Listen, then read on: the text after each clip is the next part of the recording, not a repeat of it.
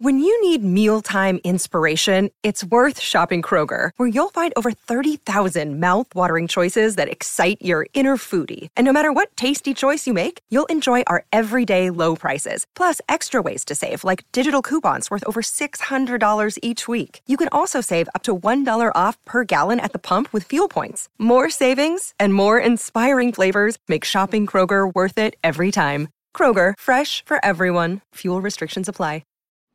Hi, Leroy. Welcome to Diddy TV. Hi, Amy. Thanks for having us. Oh, it was a pleasure. It was just a wonderful performance. It was great having you in the studio today. And we just wanted to take some time to chat and get to know a little bit more about you.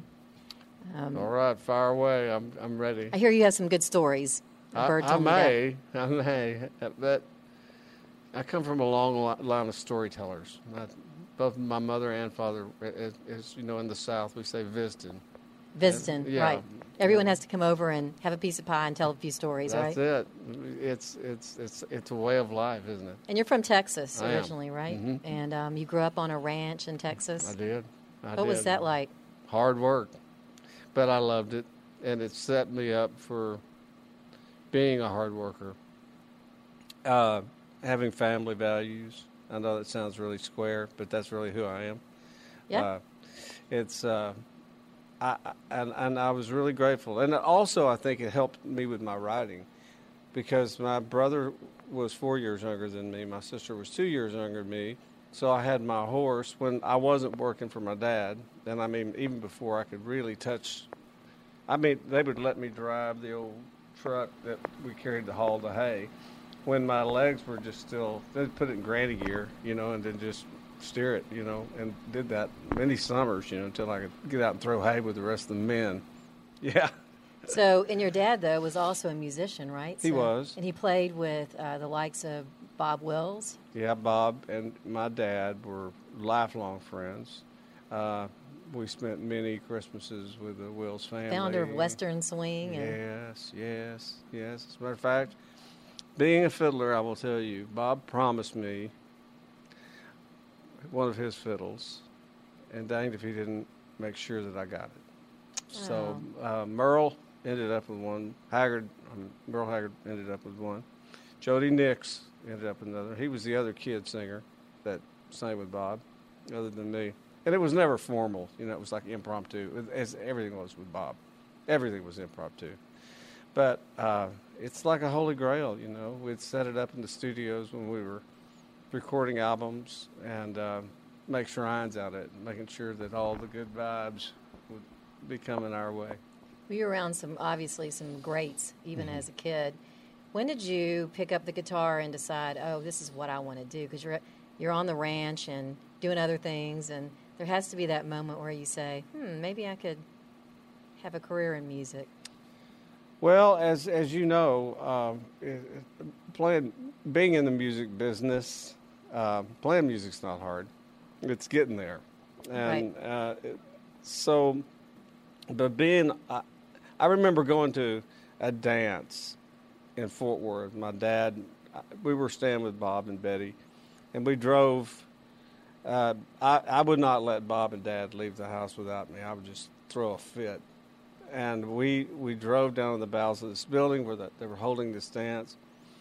And I remember they had blue lights up on the stage, and the blue lights were hitting those big white hats, and the fiddles, and the women were all dancing and like this. And I went, all dolled up. Why? Yes, all dolled up. And I was thinking, why do I want to be with those old hairy-legged boys out there on the ranch working hard when I could be doing this? You're a smart man. Well, it's been an interesting life, that's for sure. So in the early 90s, you put out a couple of records, and you were lucky enough to have some very big hits. And what was it like to hear your song on the radio? And for the first time, as a musician, I can only imagine how great and wonderful that would be. Validating somewhat. It is validating. My mom and dad lived long enough to see the beginning of that. And I lost them soon thereafter, but they got to see me on TV. They got to see me do Austin City Limits, and they got to see me do Texas Connection. and I think for a child whose aspirations were such as ours were, it was incredibly important for our parents to see that. Now, I think they would have felt the same way about us kids anyway. Whatever you did, but they want to see you grow and bloom and do your thing and be happy. Yes, and that was an important little chapter, and that I hope for every artist that they get to have a time in their career when they do see their records on the charts and they do hear their records on the radio and see their videos on TV. Of course, the music business has changed so much. Dramatically. And I think, what we're doing here today is great. I think we spent some time last night watching Diddy TV and loved it and really didn't realize the depth of what you guys have been doing over here. And I am a fan forever. I can tell you that right now. We're a fan of yours forever. It's a mutual admiration society. We love what we're doing. We feel like we're giving a platform for all sorts of artists that have real talent. And there's a real thirst for people that listen to music to discover new artists and people they aren't being spoon-fed. No. What you're doing is providing a platform for them to be heard and for the folks to hear something new and not be spoon-fed. Right. Boy, I tell you, some of those records were hard to make because if you didn't really believe in everything, I was really lucky because most of the time I believed in it, and I never had to put out a single that I didn't want to. Or you felt wasn't really representative of who you were as an artist, for example. Exactly, because the bad news is that if it's a hit, then you're stuck playing it for a long time. I know.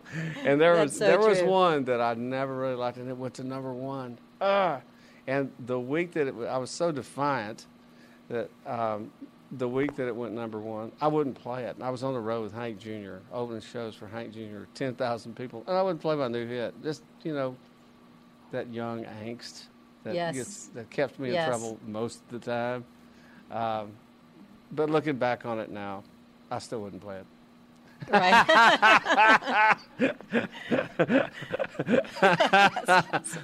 No, I wouldn't. No, you're like, I still wouldn't go there. No. I'm still the same guy.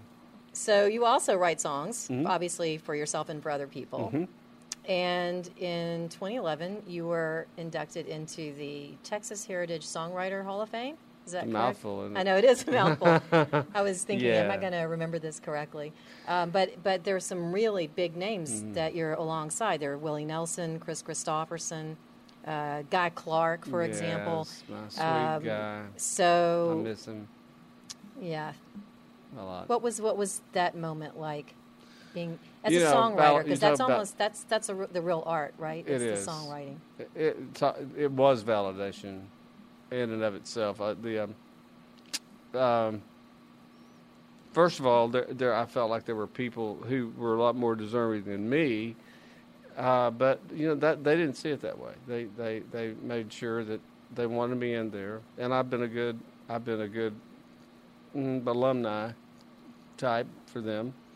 And represent the brand well, because we in Texas it's a little bit different. As you know, we don't really follow a path. If we feel like we're on a path, we'll jump off of it and hit the goat trail. It's just we just don't like to do that, and it's hard to organize anything in Texas. So having a Songwriters Hall of Fame with a bunch of Texans is a miracle, and I think the board being the wonderful people on the board, it was really started by Darrell K. Royal, our of course, the legendary Texas Longhorn football coach. Right. And when Willie first went back to Texas from Nashville and went, I'm going to put a flag right here, and Austin was still a little town then. I was living there. And it was amazing how big it's gotten. Oh, I know. We're there all the time, and it's like you don't want to leave the inner sanctum to get on the outskirts because you might not get back. But Darrell made sure that people were aware of hey, look, these songs don't just come out of nowhere. These songs are out of the dreams and the hopes and trying. Some folks like Sonny Throgmorton, I'm just thinking about, whose nickname's Puddin', and we just love Puddin' to death. There's a story there somewhere. There is. Yeah. There is. Yeah, Puddin' and our hotel caught on fire one night. That's a whole nother story. I won't tell you why. Were you the cause of it? No, but I got out of there, and so did he. It didn't burn to the ground or anything, but we did have a fire. Mm-hmm. So anything's likely to happen on the Texas Heritage Songwriters Hall of Fame weekend, which we just got through doing 2 weeks ago. And it's always just a ball. We get to see people. We had a picture was going around with my dear friend Rodney Crowell and Joe Ely and Radney Foster and myself. And it's just strange that I've known these men my whole life. Pretty much. I played with Joe when he came back from England playing with the Clash. And all of a sudden they come back and their hair's slicked back and they're playing Everything in E and real fast. And we're opening for Linda Ronstadt. I'm 3 years old, and I'm like, this is not playing the Rome Inn on Monday night. This is Was she awesome? Time. I just have to know because I'm a big fan. She was unbelievable. Just when you thought, like, if I sung like the way she did that first night we were out there, and we were in the desert too most of that time. We were anywhere from Southern California all the way into New Mexico. So you know how hard it is to sing out there in that dry air. Of course, she's from Tucson. Or the elevation. Yeah, and the elevation too. Oh, wonders to your voice, right? Doesn't it? But I would think she's not going to be able to talk tomorrow, much less sing, and she would be better. And then night after night after night was like that. She's a freak of nature, and yes, she was. I thought she would fall madly in love with me. Luckily, she didn't, and I couldn't even get close to her, honestly, since she had this big bodyguard. So that didn't work out. I can only imagine. Yes, yeah. She's Linda Ronstadt. She is Linda Ronstadt. Yeah, nice lady though. So you have a signature guitar as well, a gold. See, it's right over here. It's right there. Let me see that guitar. It's right there, Amy. This one right over here. Mm-hmm. Okay. It's right behind you. As we say in Texas, if it's snake, it'll bit you. There you go. So? Yeah. Are you a guitar player? I'm not a guitar player. Oh, okay. I'm not, but I want you to tell me about it because I was going to give it to you, but since you're not, no, I don't want to give. I can't. Oh no, I am. Sons. I am a guitar player. My sons. No, it's beautiful. It's beautiful. I remember the first time I saw Les Paul, I thought I'll never be able to own one of those, and now I are one. So there you go. I mean, I can't even imagine. It was great. Gibson was very helpful. How did that come about? Did they just call you, or did you call them? Well, how does that work? I'd worked with them as a sort of an ambassador at NAMM shows and things of that nature. And here in Memphis, actually, when it was still the Handy Awards, and we would play at the Memphis at the Showcase or whatever the name of it was over. Bill Street Music Festival, or? Well, it was at the time it was the Handy Awards, and the Handy Awards. And I think now it's called something else. But afterwards, after the thing would happen over in the hotel somewhere, there was a lot of people there. Harold Stovall was a part of it back then. My band would go over, set up at the Gibson Showcase or whatever the name of it was, and we backed everybody up. I'm talking Ruth Brown. I'm talking Pine Top Perkins, and the young guys too, like Kim Wilson and Jimmy Vaughn and those guys. So it was just a dream come true, and so Gibson realized, I think, that they could count on me to carry the brand and handle myself in such a way. And I guess they liked the way I played too, so they let me know, said, we think it's time for you to have your own signature guitar. And the king of the slide guitar. It was beautiful. Thanks. So in 2006, you put out an album, and then you took a break. Mm-hmm. And just recently, in 2017, you put out Midnight Believer. Mm-hmm. And what was the break all about, and what creatively sort of brought you back to a place where you wanted to put out another album? Well, the music business was changing. That we have established. But also, I had a son. I have big kids, 37 and 33, and a 10-year-old granddaughter. And then I have Jack, and Jack's 6. And I was gone so much of the time when the big kids were little. And I just wasn't going to let that happen with Jack. So I became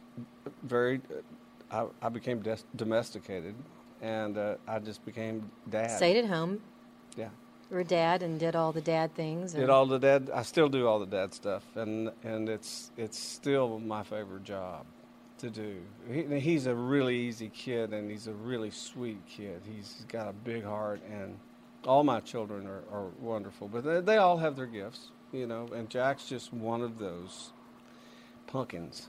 You just love him so much. And so, but you know what? After he went to kindergarten, just about the time Midnight Believer came out, so we hit the road. He's in kindergarten, and his mom, who lives there in Nashville, she picked up the reins, and I went on tour for a long time. So, who's on the album besides you? Who plays on it?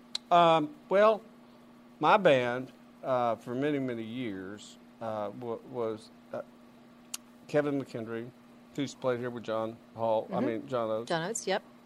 I bet you anything. That awesome piano player that you hear. A lot of the people who play with me play with Delbert McClinton. Mm-hmm.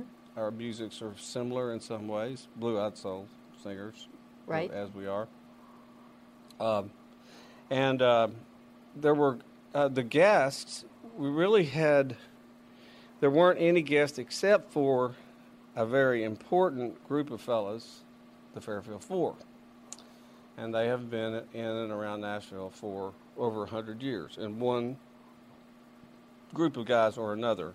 And they played on the Sunny Days song? Was that yes. Sunny Days song? Yeah, the Keep On Walking part, Sunny Days. And Sunny Days was just one of those songs that came very quickly.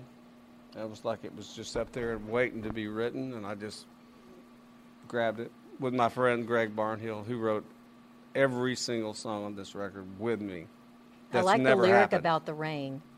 Yes. Say that lyric out loud, because I can't remember exactly how it goes, but... the rainy days make the flowers grow, and that's yes. all right with me, yes. because there's going to be sunny days, stormy days. Yeah. I read that it was hard for you to sing it at first. Yeah. I always wonder how you get through that, because I have some songs I sing too, then I want to cry myself when I sing them, so it's really hard. It was. As a performer, I'm sure that's really hard to get through sometimes. It still gets me.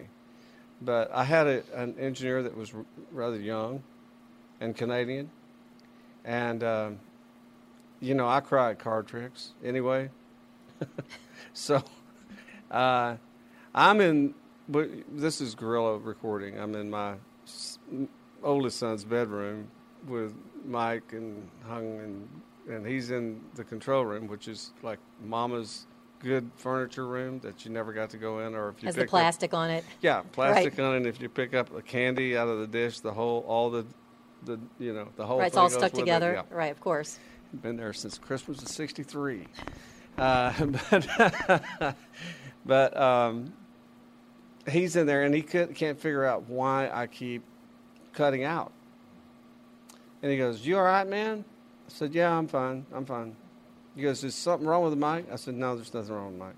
And we went back and forth. But he's 25. He hadn't lived long enough. What that song's about. To make everything cry. You make you cry at everything. I'm sorry. Yeah.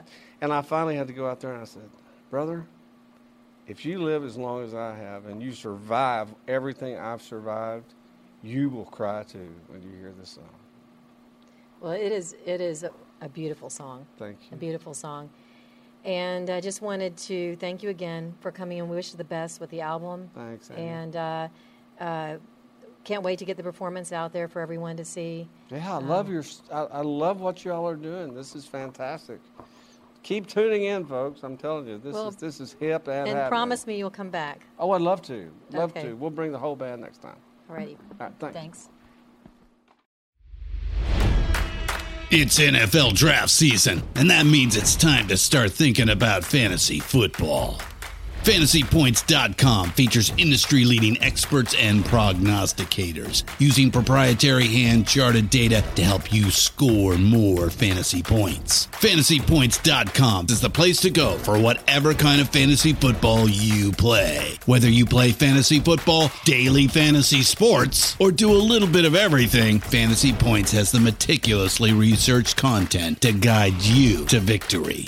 And why wait for the fall? Fantasy Points also covers the new spring football league, the UFL. Join the guru, John Hansen, Scott Barrett, Joe Dolan, and other massive names in the fantasy football universe with an exclusive offer. Use code Pantheon for 15% off any Fantasy Points package, including the all-in package, with access to every article, tool, and data nugget that Fantasy Points has to offer. That's FantasyPoints.com and code Pantheon for 15% off at Fantasy Points. FantasyPoints.com, code Pantheon. Score more fantasy points.